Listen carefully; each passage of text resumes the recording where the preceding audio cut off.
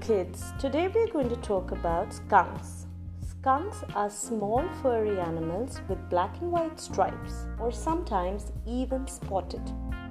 They live all over North and South America and are infamous for their stinky smelling spray. Why do skunks give off a bad smell? They do that to protect themselves from enemies. When a skunk is angry or frightened, it shoots an oily spray into the air.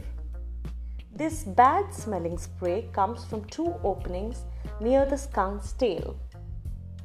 If the spray hits the face of the animal, it burns and stings.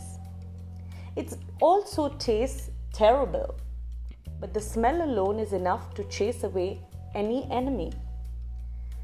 When the spotted skunk gets ready to spray, it stands on its front legs with its back ones in the air.